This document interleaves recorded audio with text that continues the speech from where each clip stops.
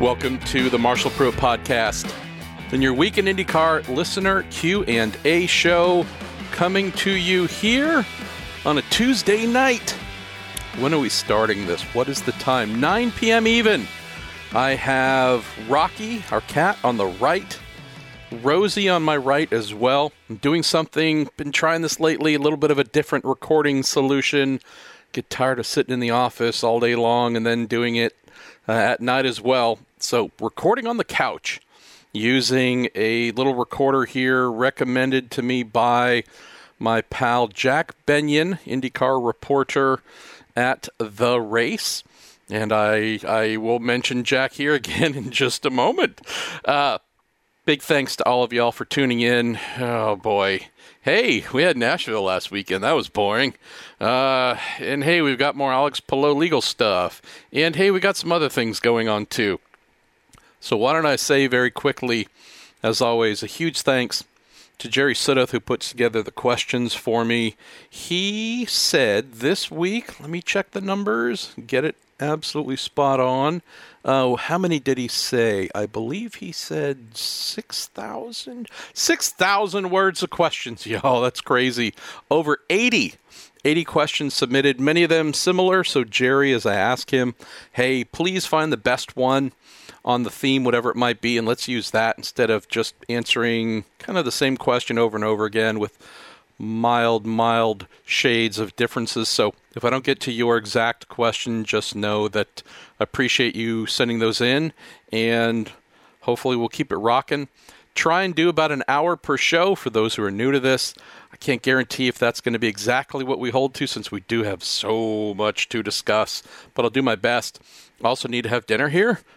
So, my wife and I are going to try and have dinner at about 10 o'clock tonight.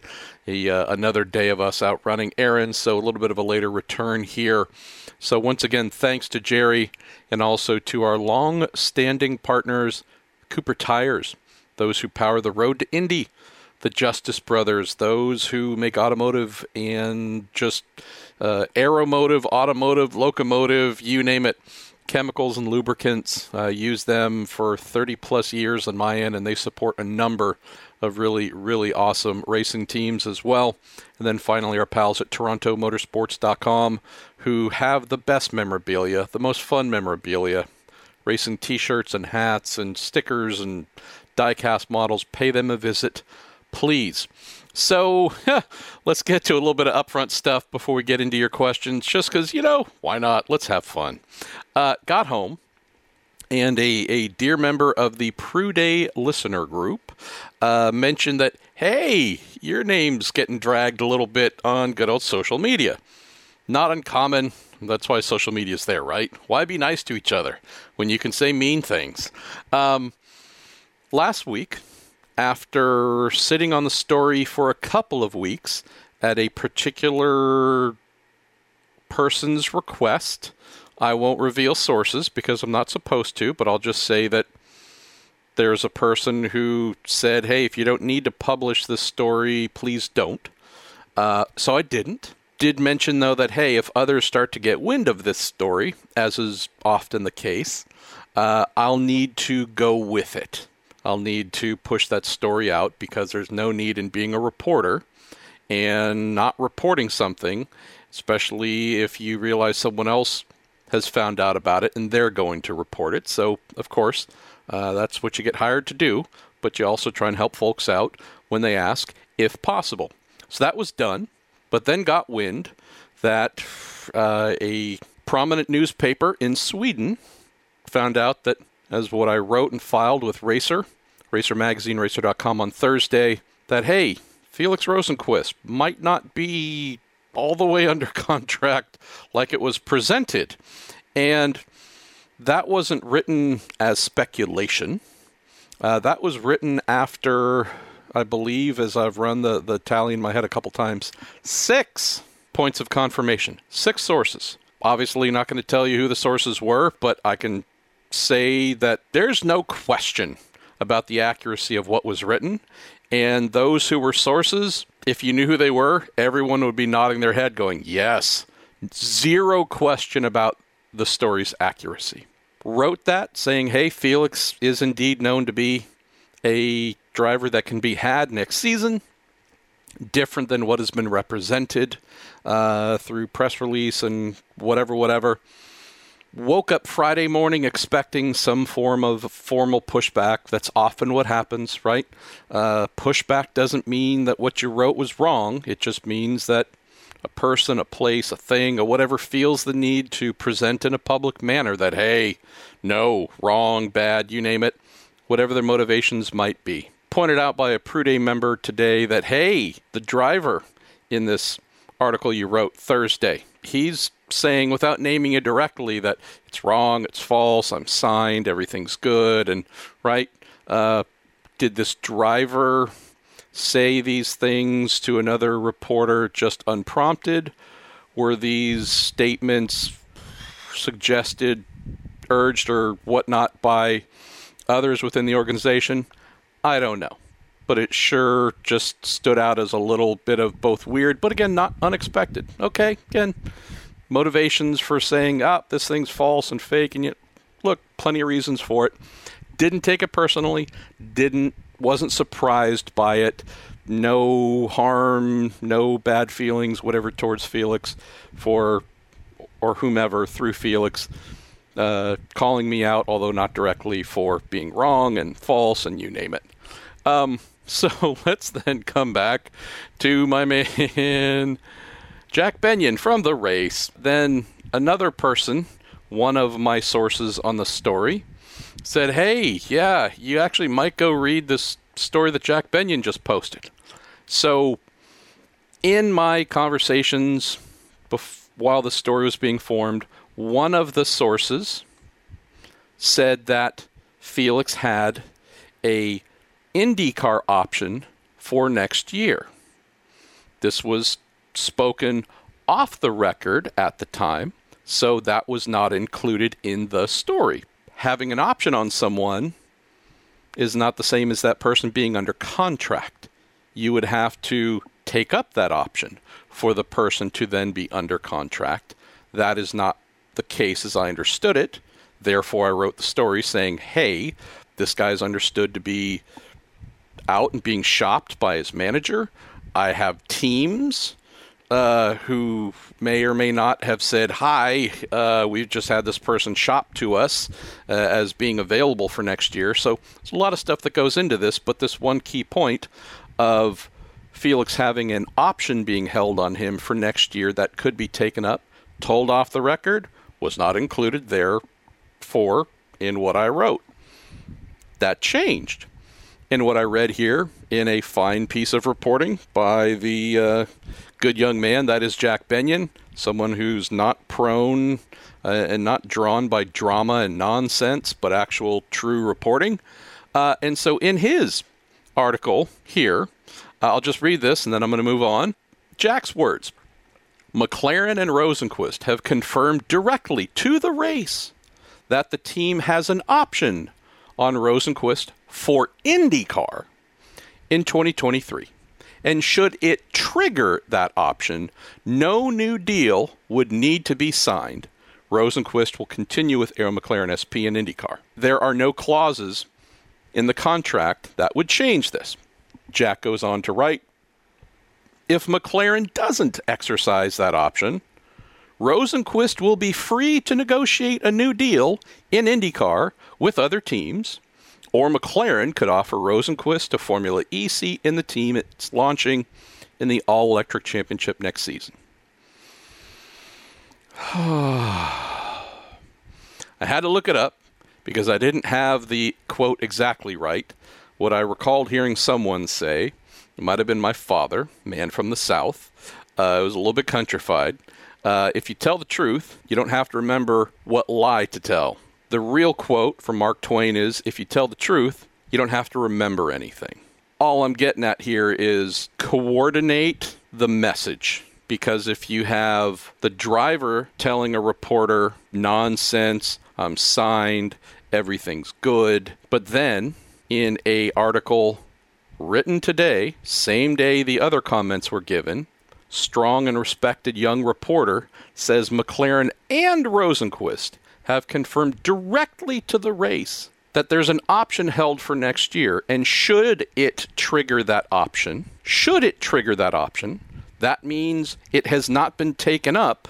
Then goes on to say, if McLaren Racing doesn't exercise that option, Rosenqvist will be free to negotiate a new deal in IndyCar with other teams, etc. What do all those things mean? There's no contract for next year. That's exactly what I wrote. Called out the McLaren Racing has signed a multi-year deal with Felix to remain on the driver's roster from 2023 and beyond. So here we have the team and driver confirming exactly what I wrote to a respected outlet. And yet, other quotes saying, oh, that's total nonsense. I'm signed. Everything's good. What is it?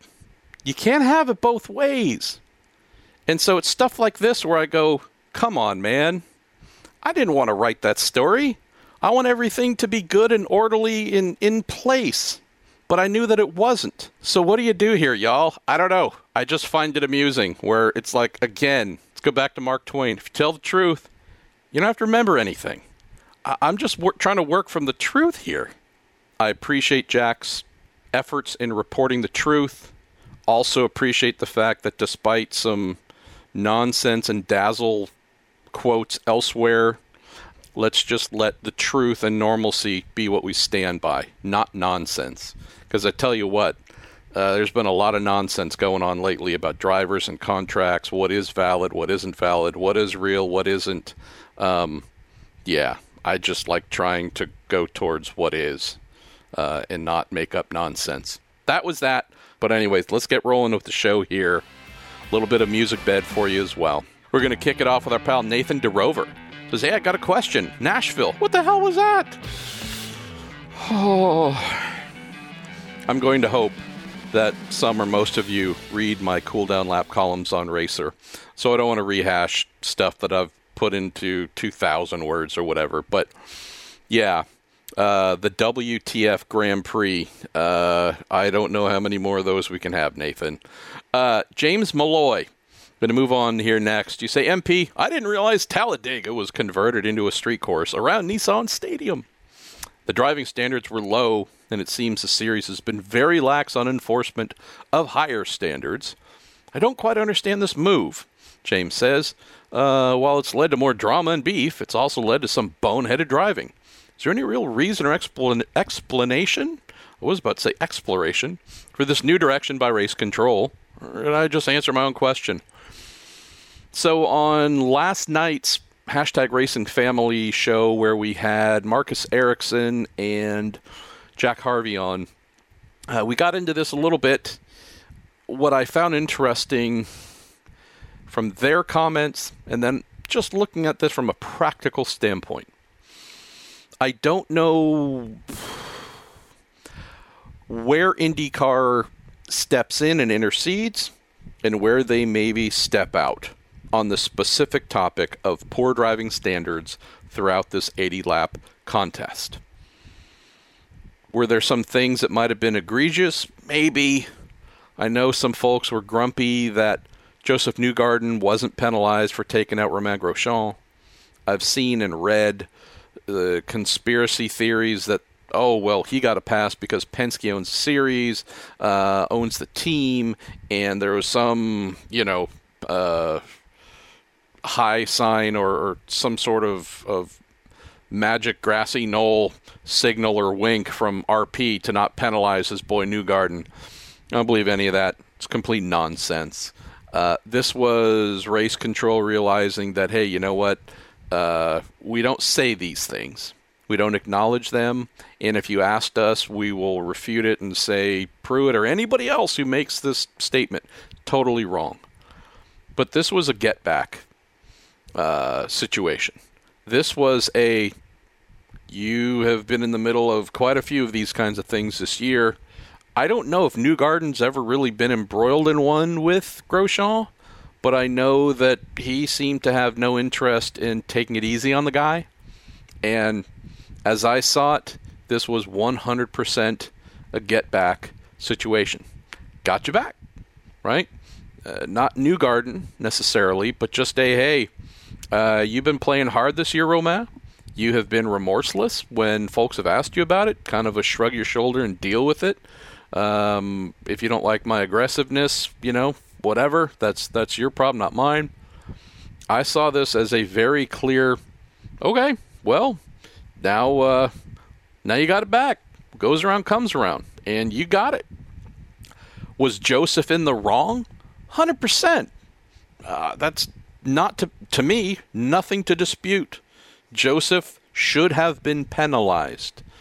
If this is him taking out, name whomever it is that's a front runner that doesn't play like that. If this is Joseph dive bombing and coming in at a really unfriendly angle that wouldn't allow a Scott Dixon to make it out of the corner, or a Pato O'Ward, or again, name some of the others, non-Penske drivers. If he does this to Colton Herta, does this to Rossi, I absolutely believe IndyCar Race Control gives him a drive-through, gives him a something to get him back, penalize him, send a message.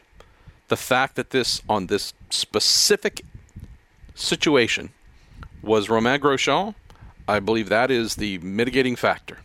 This is the thing where you go, oh, okay, yep, got it. I just mentioned this, James, because that was a bit of a special deal. Our man Kirkwood doing kind of sort of the same thing. Late pass, shallow angle, really not leaving much of a chance for Malukas to get out of the way or get through the corner. They both crashed out of the race. Who do you penalize? How do you penalize those guys?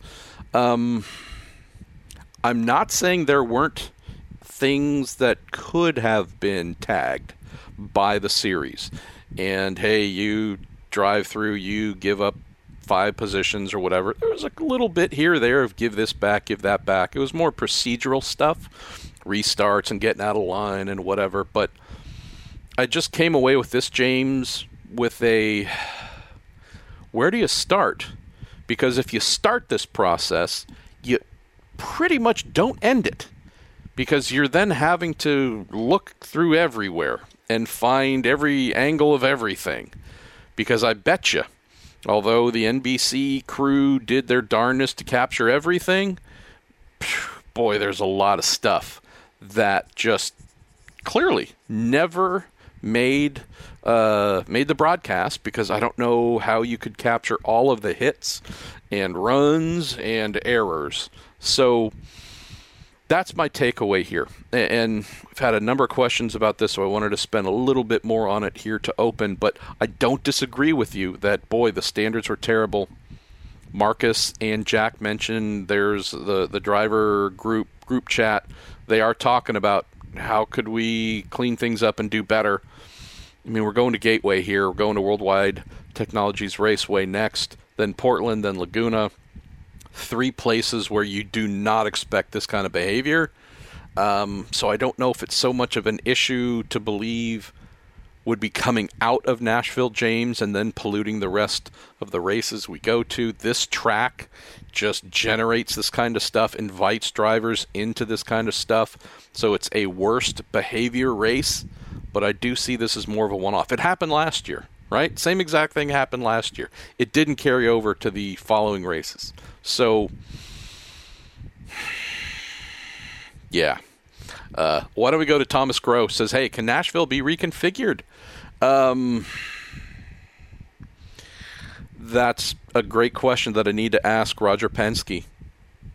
He's not the promoter of the event. He's not the circuit designer. But there is certainly something where I would say from a series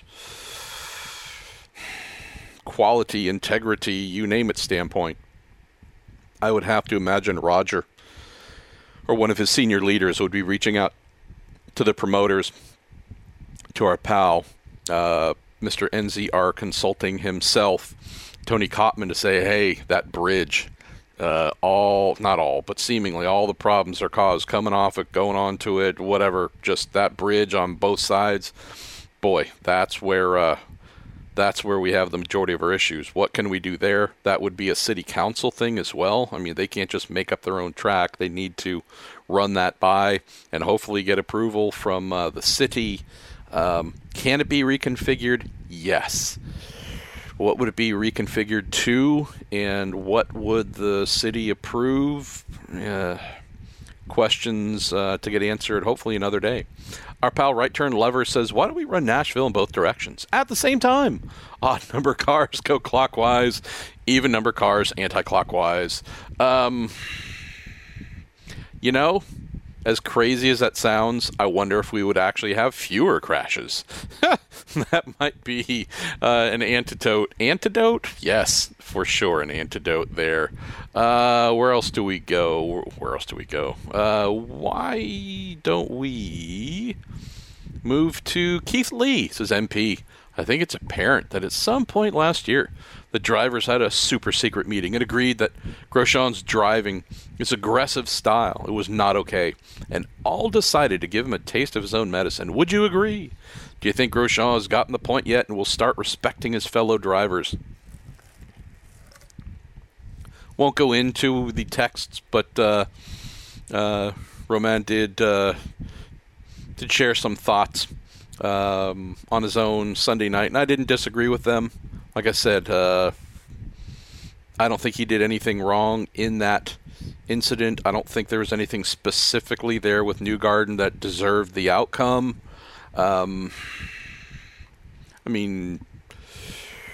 Marcus Ericsson, I believe, on the Racing Family show mentioned, because he tweeted something a little spicy at Romain, then said that they did speak, I think Monday morning to clear things up. But he did mention that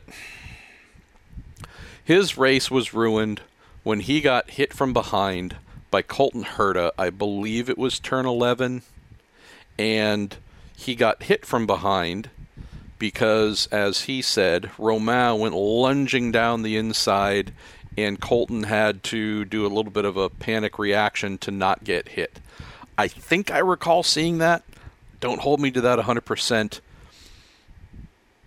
Marcus's frustration was not with Colton. 0% on Colton.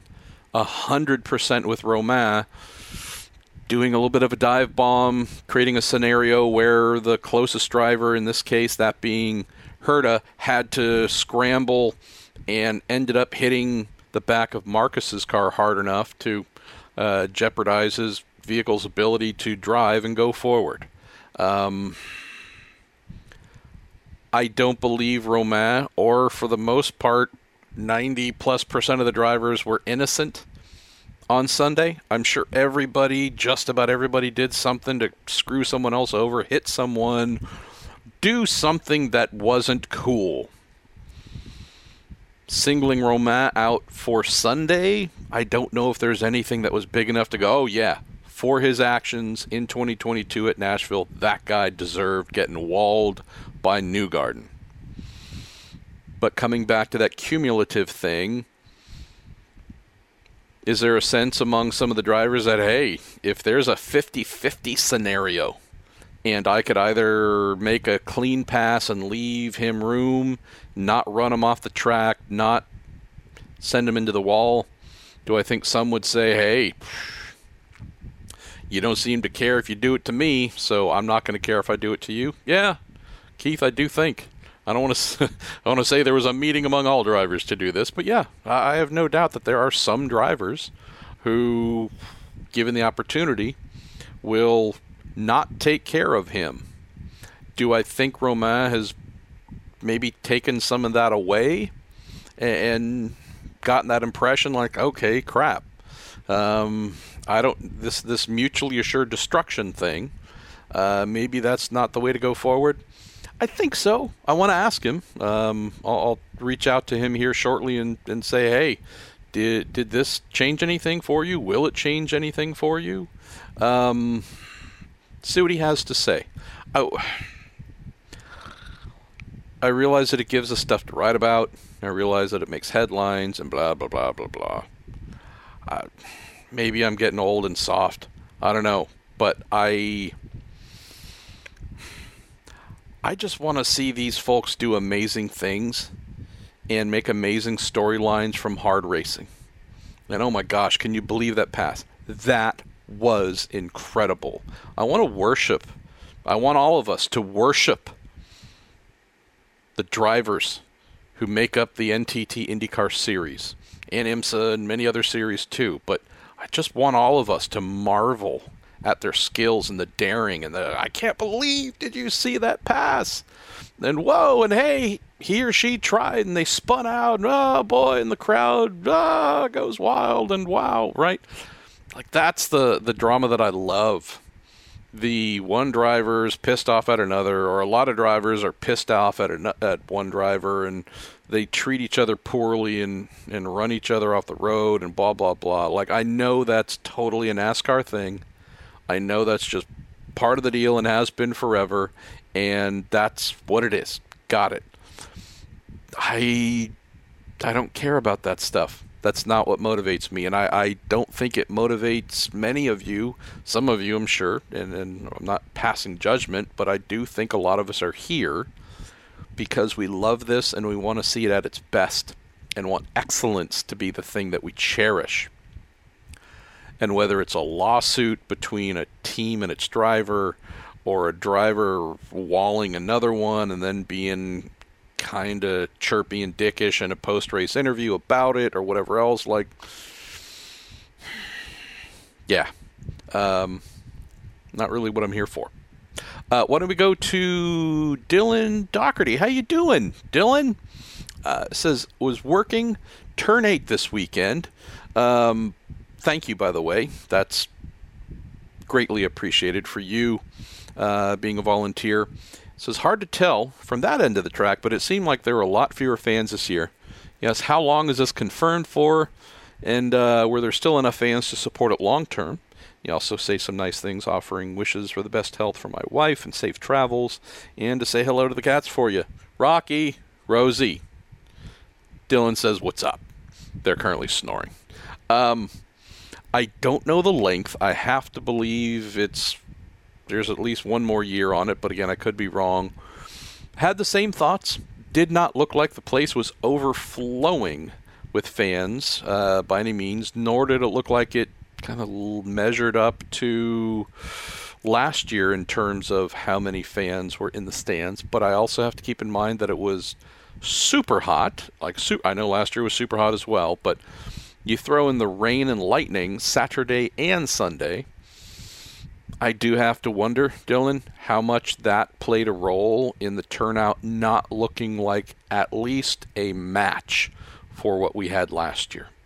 So for that alone, it makes it hard for me to draw any real conclusions of, were folks staying away because they didn't like what they saw last year? Were the prices too high? You know, all the things where you go, those are negatives coming out of 2021 that led to a decline in turnout. I just don't have any insights on that to offer, and do wonder if the poor weather is something that just made folks stay away. Brian Dyward, how you doing, Brian? Let's see. Marshall, may you, your wife, and cats be doing well. Nashville, what a crazy weekend. Even crazier race. My voice is cracking. I'm going through puberty. Fun. Say, can you please do some Racing 101 and explain what a banker lap is during qualifications? Absolutely. You say, why would a team want to do one? Why would a team not want to do one? Definitely generates a lot of discussion.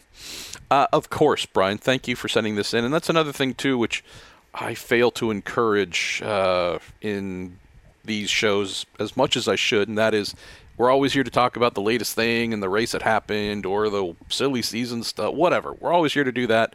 It's the week in IndyCar, so it tends to have a bit of a thematic weekly what just happened type deal, but do not hesitate to send in questions like Brian just did that are unrelated. They're more evergreen. Think we want to learn about stuff, talk about whatever that isn't exactly topical about the last race. Let's do it.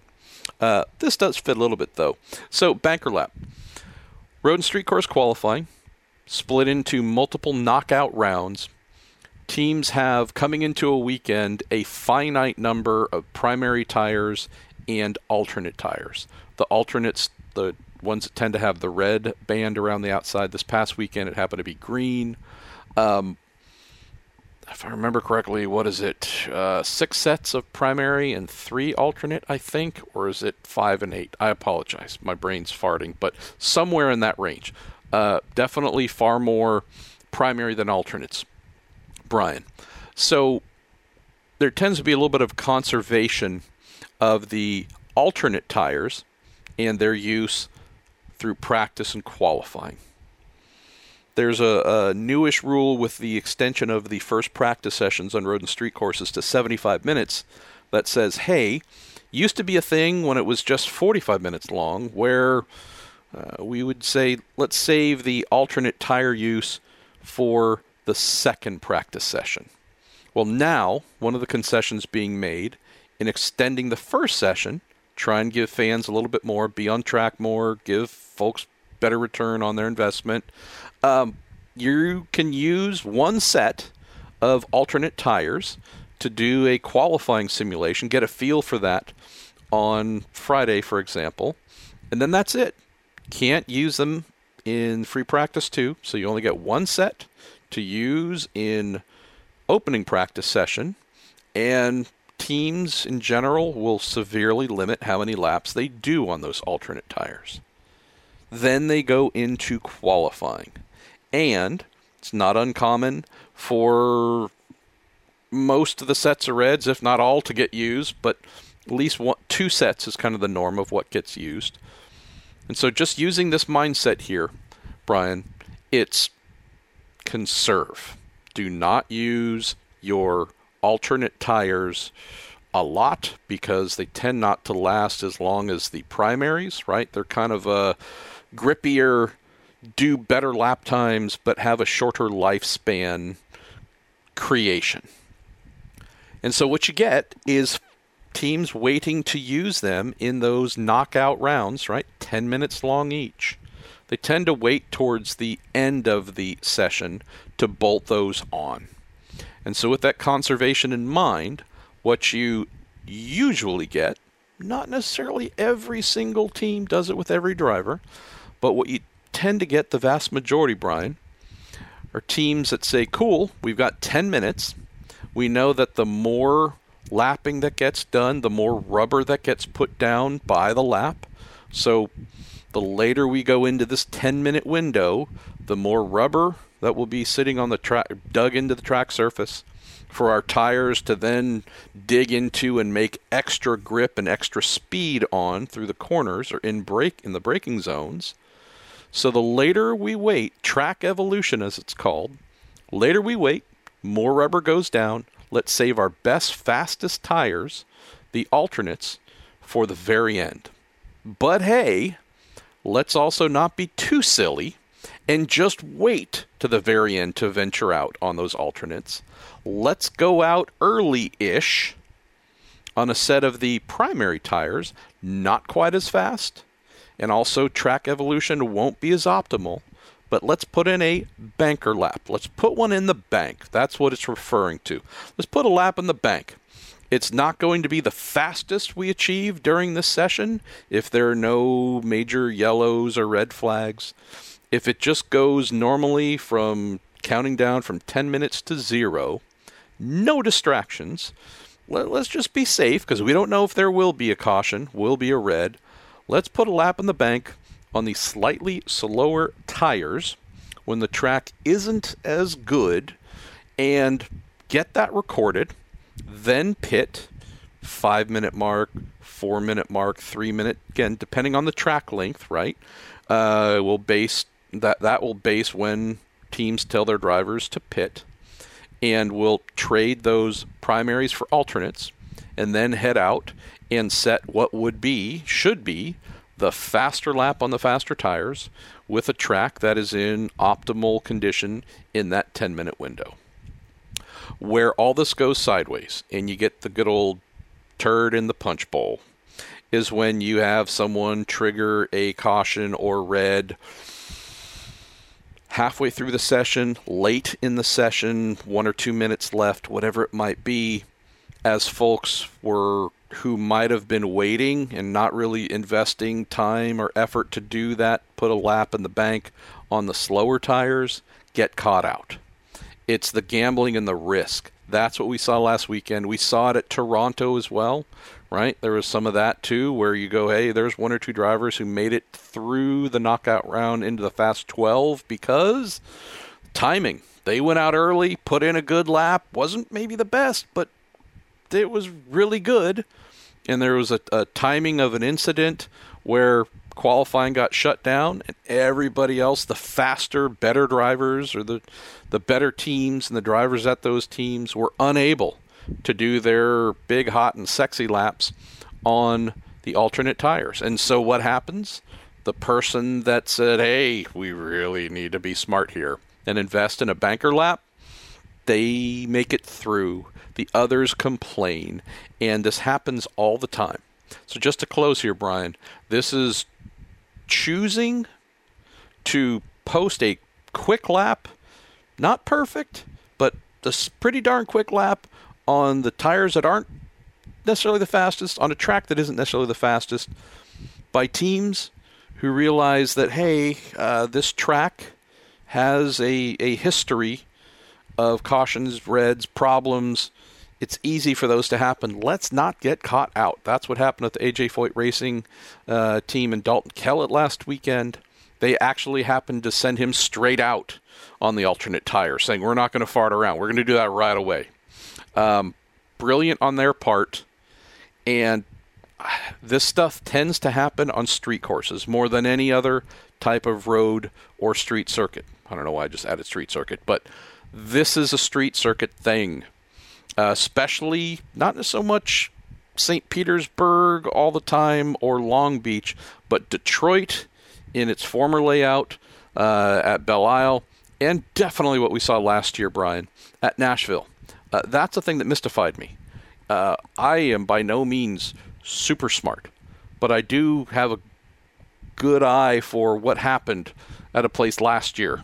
And hey, with all the problems caused at Nashville and all the cautions and all the crashing and all the everything, do not wait. So I don't know if we should credit the Foyt team in Kellett for having some brilliant, some stroke of genius thing, or if they just kind of looked at the scenario like I did and said, yeah, don't wait. Oh, please don't wait. This place is going to absolutely kill you if you do that. That's what happened. So that's what you get with banker laps. Jeffrey May. How you doing, Jeff? I feel compelled to share this again, that I actually have a few more letters in it, but that's my middle name, Jefferson. So I was called Jeff for about the first 18 years of my life, something like that. Yeah, maybe if not longer. I don't know. So anyways, hello, fellow Jeff. Says, what was the general mood in the paddock regarding the green tires? They seemed not super great on Saturday, but during the race, they looked like they held up and did a good job. Thought it was super cool, and hope we see it again.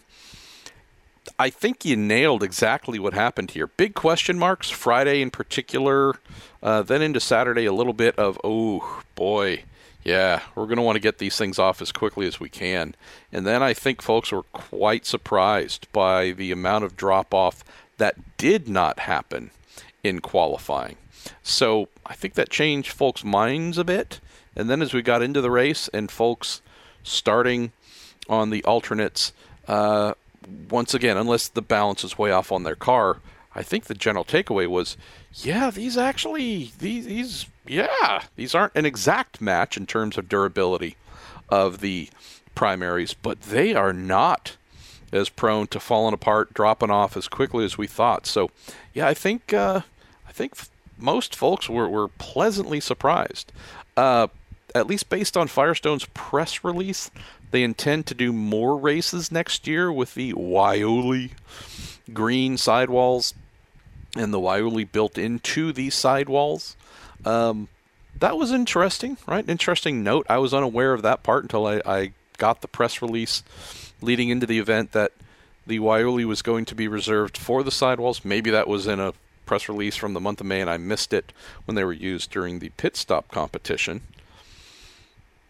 There was a note or two during the broadcast that, hey, this type of rubber is just in the sidewalls, not on the actual carcass that's touching the racing surface itself.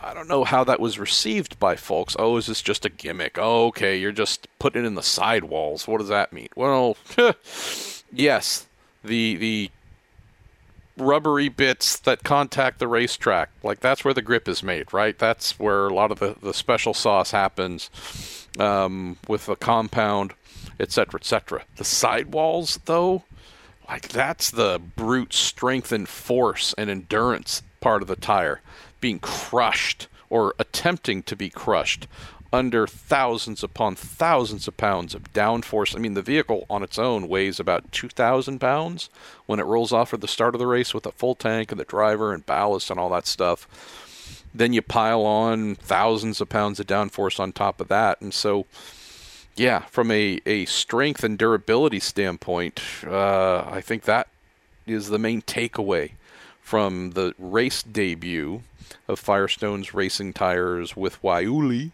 in the sidewalls. We'll be curious to speak with the awesome Kara Kristolic about this and find out, hey, what are you doing, or what is the plan to try and maybe work some Waiuli into the tire surface itself, the contacting bits of the tire, because I don't know what the plan is, but I'd love to learn about it. So long overdue in having Kara on the show. Maybe I'll reach out if she isn't on vacation this week, of which she would certainly deserve, and see if maybe she'll be our guest to talk about it, because, yeah, that seems like a timely thing to do. Where else do we go next? Let me take a look on this little device here, and yeah, we got a little bit of time. I also know that I gave you a bit of a long intro to the show talking about some fun stuff, so I still got plenty of questions to get to. One or two I asked to be included. Our pal Cassie Johnston, I felt like a dummy coming out of last week's show because you had sent in a great question and I was looking forward to reading it, and when I didn't see it above the red line of death, I totally spaced on it. So I asked Jerry to throw it back in here. So that's coming up in just a moment. And Neil, and I always murderize your last name, Duiker? I don't know, man. Duiker. I'm sure the rest of you know exactly how to pronounce it. My brain. Neil, I also asked for this one to be included. You said in the off season, there's a rumor of an IndyCar version of Drive to Survive. So I wish IndyCar would have just worked something out, because this season's content would have been bananas. A team suing a driver, another team recruiting drivers from their current team, silly season going bonkers early, drama surrounding the 33rd entry for the Indy 500, Andretti's team meltdown at Mid-Ohio, Grosjean's run-ins all season, sponsors refusing to keep commitments, close championship fight. I've never seen so much on-track and off-track allure. Did IndyCar miss its chance? So a little bit of a sidebar. At Iowa, in the media center, I was positioned all the way to the left, all the way at the front. And in front of me, there was a gaggle of 5 to 7 video production, audio type folks. And didn't super recognize them, recognize one or two from just seeing them walking around doing whatever, but didn't really put everything together. And I'm like, again, this is just me being an idiot, Neil, but I'm looking at them going, whoa, this isn't, the usual one person doing the little end of day video reports with their driver type deal. This is a serious production. And looking at the equipment and the all the hands-free or Steadicam equipment, and just looking at everybody and what they were using, this was very clearly a lot of money being spent, very serious production. And so I'm like, I wonder if the producers that I heard about that are doing this or were putting something together. I wonder if they're out here capturing some more or what's going on. I then found out, no, it's the folks doing the whole Jimmy Johnson series, video series and docu, whatever you want to call it, after each race. So that's amazing. That's fantastic. But I did have a little bit of a hope here, Neil, that like, ooh, is this the thing? Is this drive to exist, drive to not fail, whatever you might call the IndyCar version? And no, totally wrong. Now, the last thing I heard is there could have been something happening in and around the Indy 500. If there is or has been a crew capturing this kind of stuff at recent rounds, I've just not seen it. So again, entirely possible. But yes, your takeaway here has been my own. I know that Drive to Survive has been criticized, I think mostly from its last season, maybe a little bit from the season before. But I know it's been heavily criticized by Max Verstappen and some others of just playing to whatever dramatic element, over dramatizing things, all at the expense of accuracy, just to try and create wow, woo, zingers, and woo, and wahoo, and woo, yee, like all this kind of, right, low-hanging fruit. So with that said, everything you've mentioned is what I've been thinking about very recently, of, man, if there is going to be an IndyCar Drive to Survive, there sure has been a poop ton put on the good old platter for them to capture. I just haven't seen those cameras around to lead me to believe that that has been happening. And so to your exact point, and it's a great one, Neil, there's no way this can continue next year like this, right? Like, this has to be a once-in-a-lifetime thing where IndyCar just loses its freaking mind. Alex Palou has, from what I'm told by a lawyer friend, like the highest of high-end lawyers representing him.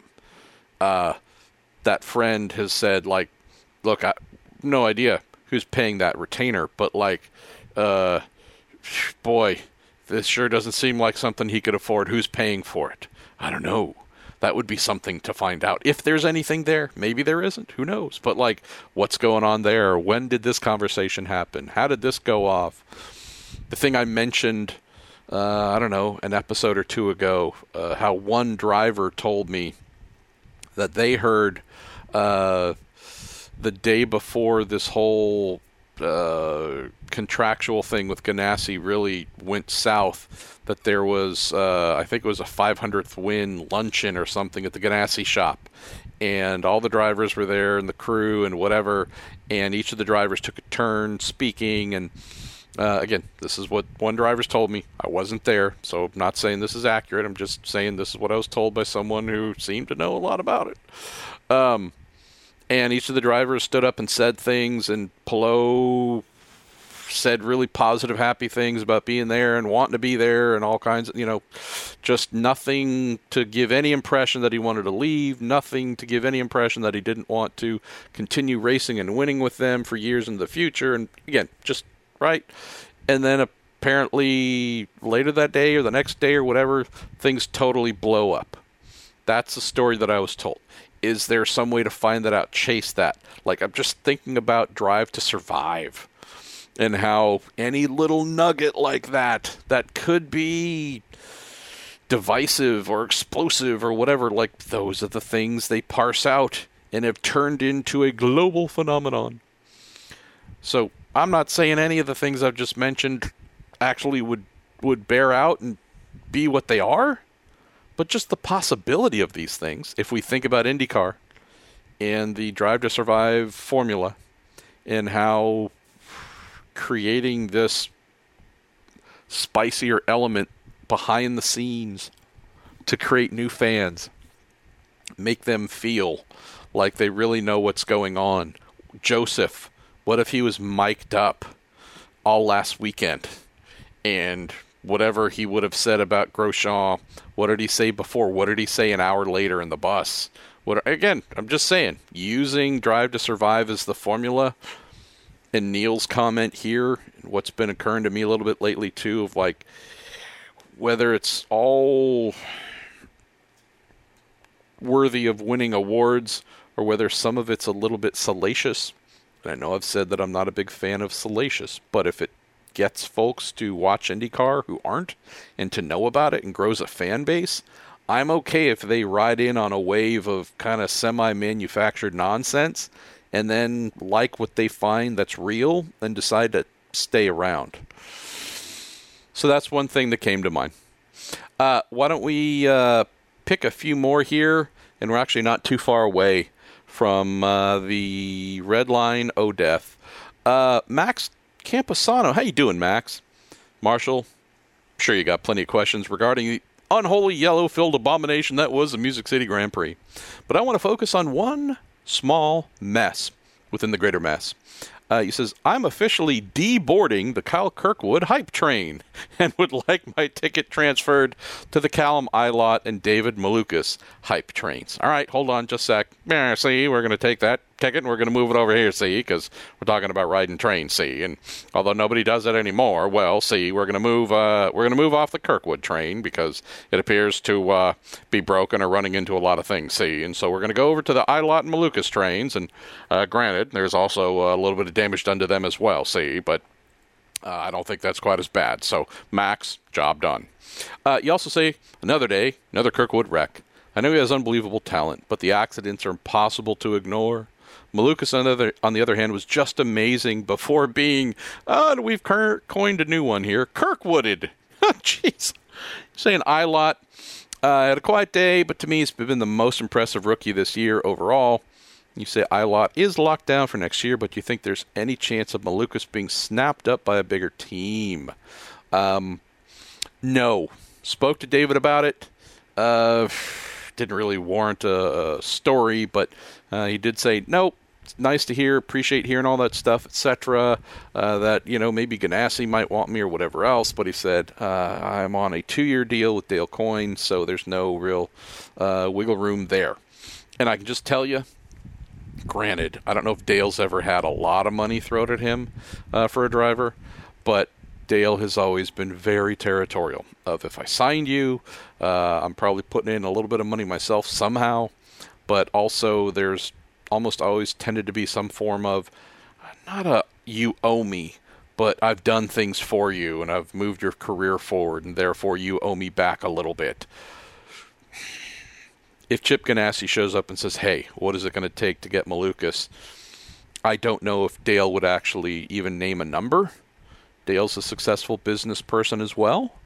Also, there's, pretty big business going on right now between Malukas' father, Henry, and Dale, right? They're involved in Indy Lights. They're involved in IndyCar. I know there's a goal to be bigger and more and to grow. So, that's the only real snapping up that I know of that might happen. Beyond that, yeah. I don't know what's up with Kyle.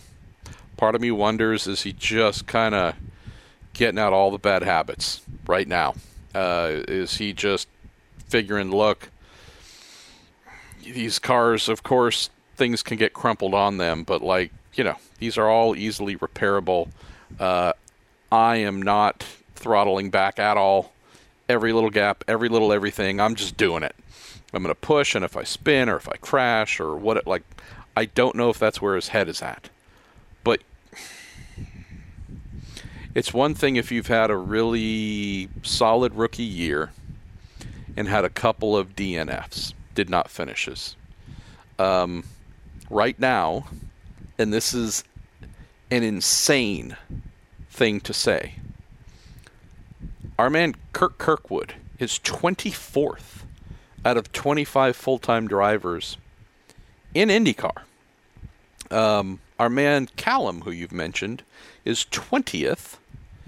Keep in mind that unlike Kyle, 0 oval experience, so he's had to learn ovals this year, and missed a race at Detroit after hurting himself in a big crash that left him 32nd at Indy. So Callum is 40-ish points, almost 40 points ahead of Kirkwood. Callum's 20th in the standings.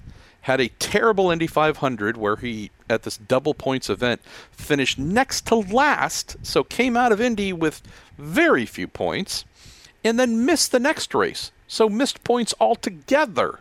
And he's also at the smallest team in the series with one car.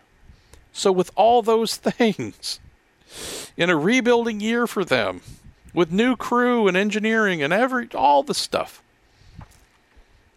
he's ahead of fellow rookie Kyle Kirkwood. It blows me away. And yeah, Callum's made some mistakes, crashed a couple times. I'm just looking here. 1, 2, 3, 4, 5, 6, 7. Out of 14 races, our man Kirkwood's crashed out of half of them. Let's see. Since Detroit, he's finished 3 races, crashed out of 5. I don't know what this is. I just don't. I'm not off the train. I believe, it's going to be a good one, so why get off, even if you get lumped up a little bit and get bounced around the cabin a bit, see? I'm not jumping off the Kirkwood train here. I just don't know what it is. I'll tell you what, though, and it's not as if Larry Foyt or AJ Foyt are like, yeah, kid, go ahead, crash all you want. Get it out of your system. No, they're not. Will Michael Andretti be holding Kirk's hand or anyone's hand if they continue chucking a car into the wall next year? Absolutely not. So that's the part that just has me a little bit bewildered here. Michael is not down with needless crashing. It's not like the Foyts are. Michael, though, is really not. So I do wonder what's going to happen here, because this trend of, if there's something risky I might do that has the potential of a somewhat low payoff, but let me do it anyways, like Michael's going to chew him up if that's what happens. So I need to ask Kirk about this, because it's just weird. Cassie, I'm sorry I didn't get to this earlier in the show. I should have, but hopefully you're still listening. She says, MP, after a couple of race weekends in a row that she happened to attend, that being Iowa and Indy, I said, I am ready to proclaim we are seeing more women and girls at the track than ever before. She says, this is a huge swing from when I was a kid and felt like the only girl around. She says, no question here, just a big yay. And curious if you've noticed the same. I have. And it makes me so happy. On the team side, celebrating the women racers, of which there seem to be more on a regular basis. That's awesome. Everything I've hoped for so many years. And then on the fan side, it's definitely something I've noticed as well. And like at the Indy Road Course, for example, was noticing not boyfriend, girlfriend, husband, wife, whatever, what I saw on multiple occasions. And I'm not saying it was everywhere, Cassie, but what I did see was 2 young women together, or 2 or 3, or maybe some whatever age, but whether it's younger fans, maybe more senior fans, just more women coming out on their own and being there, seeing it, enjoying it, taking it in numbers that I just have not noticed in years past. And it's amazing, and it makes me so happy, like truly, because this is, I want to be the total homer here, but you maybe heard me say this 1,000 times. I just want racing, the place where I live and work and have focused my life since I was in my middle teens. I just want it to look like the rest of the world that I live in. And I know that I'm not alone. And so this spans gender, ethnicity, everything. Red state, blue state, whatever. It's all good. Like, truly, hey, whomever we are, however we are made up as a country, whatever percentages and whatever this is and that, like, let's all be here too. And that wasn't the case for seemingly forever. And that has changed in recent years. And it makes me so darn happy. A little bit of a sidebar here. Spent, I don't know, an hour and a half on the phone with a woman who was so important in my racing career. Her name is Margie, M-A-R-G-I-E, Margie Smith-Haas. We spent, a good long while on the phone late last week. I was so fortunate to be a mechanic, one of the crew members on her car, Sports 2000 made by Swift, small sports prototype in a series sanctioned and run by the SCCA Pro Racing Division back in the 80s and 90s. We won the 1994 ACRL Sports 2000 Championship. And again, being a mechanic on her car, being part of that team, it was amazing. She happened to become the first woman to win a professional road racing championship.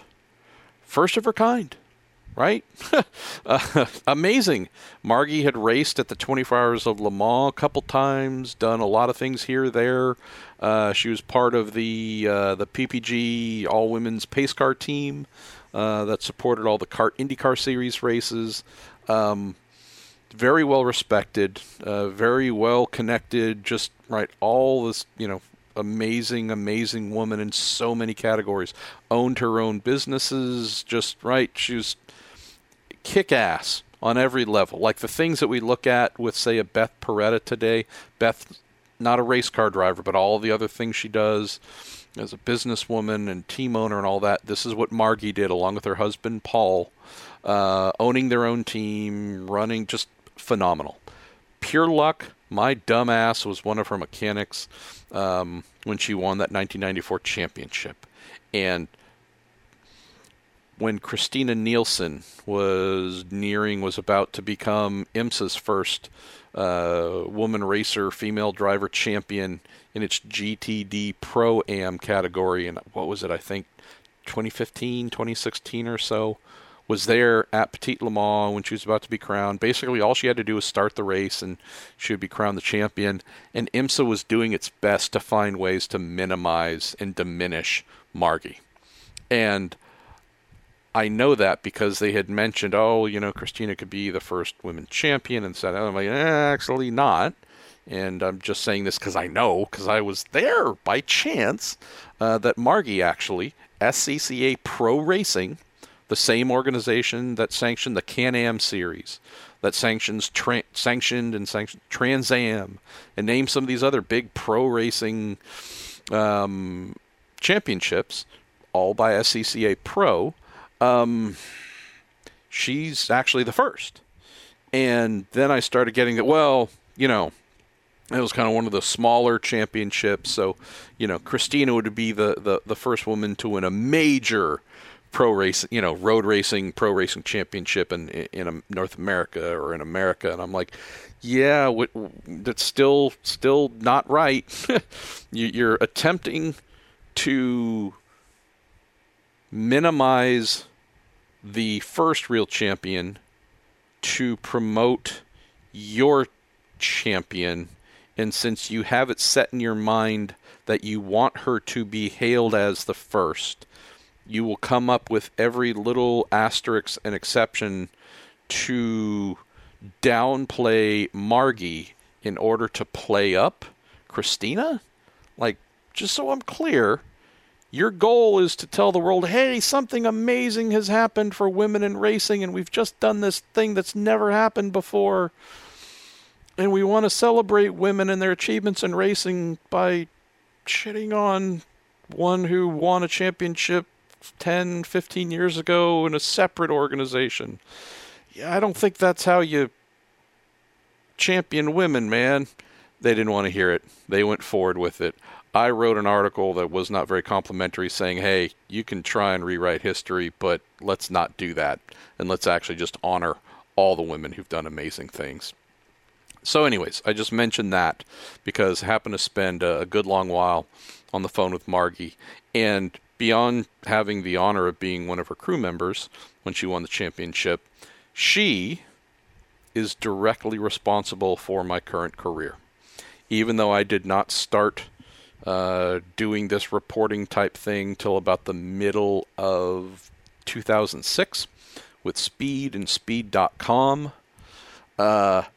It was in 1994 where, again, through her connections and just being a well-known veteran of the industry, the folks at On Track Magazine, my absolute favorite, reached out to her and said, hey, I think it was the season finale, maybe? I don't know exactly what. Her second to last race is going to be up at a new track.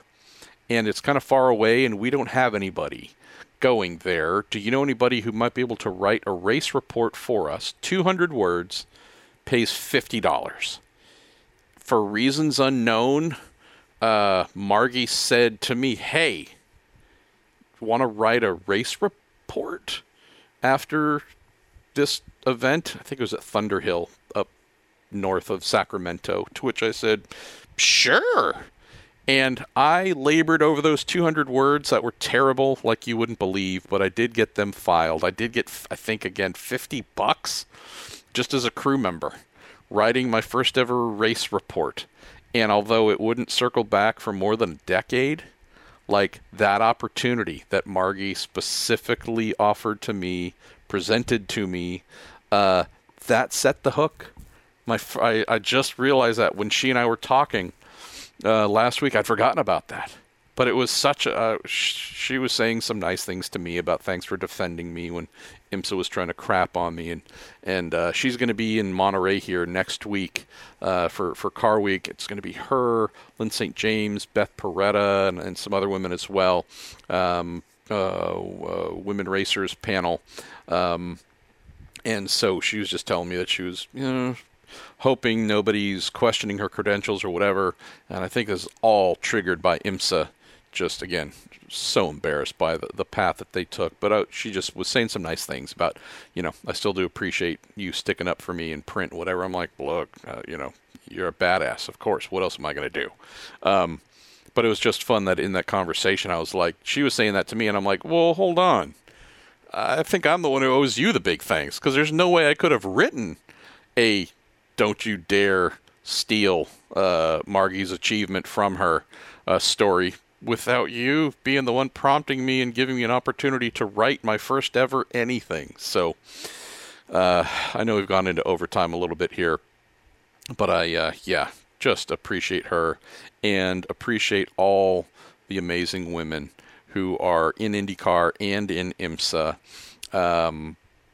Jessica Mace becoming who I thought, having asked around a bit as well, some others thought she was indeed the first woman to go over the wall and win an IndyCar race as a tire changer. Found out that no, Tess Gape, G-A-P-E, was the first.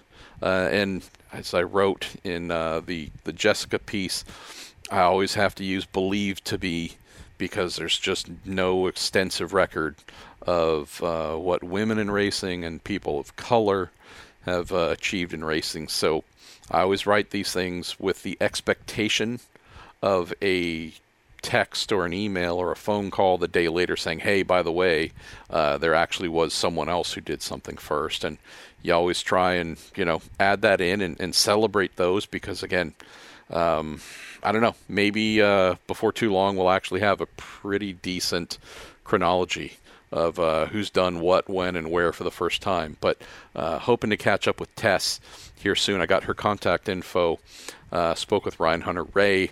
She won the 2003 Surfers Paradise race, changing the right front tire on RHR's car, and he helped clarify that. So, again, thanks to him.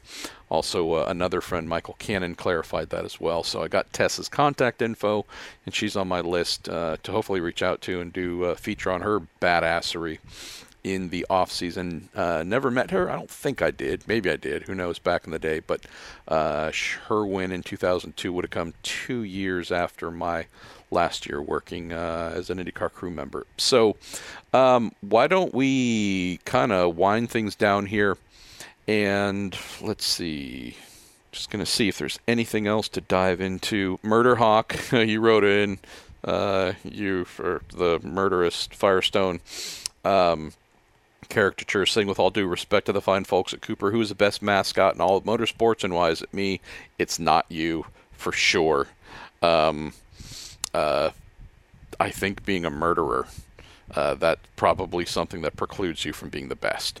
But I'm open to suggestions on what other racing mascots might be the best. F1_Finn, you're going to close the show here. You say Ric Flair's last WWE match was a week ago at 73 years old. Is the great Mario Andretti coming back at 83 after Dixon maybe passes him and makes sure that Mario can get all of his records back? Yep, so he did break that tie, moved into sole second place here in the all-time win list. I would not put it above, right? Hey, the 29 Andretti car, could that need someone in it next year? I know a certain GOAT, greatest of all time, who I would be considering for that seat. No doubt about it. Y'all, I appreciate you. Appreciate everything you sent in. Glad that we did not burn too much time on the Nashville nonsense, and I hope that what I wrote in the cooldown lap certainly sufficed there. Chris Kulowick, you sent in something really nice here, just saying thanks for the podcast, and that's sweet of you. You also mentioned some nice things about my wife, and I apologize if I don't recognize you from previous questions, so if that's your first, just wanted to say thank you to you and encourage any of y'all who listen and have not sent in questions. Please do. Like I said, we don't always get to them, but I appreciate them, and comments sometimes too. Hey, tell me your take on something. Like I get those every week in the Racer Mailbag. No reason we can't get some of them in here in the good old Week in IndyCar listener Q&A, brought to you by Cooper Tires, the Justice Brothers, and TorontoMotorsports.com. And hopefully, I don't know who the guest will be, but we'll have that person here for you in the next day or two.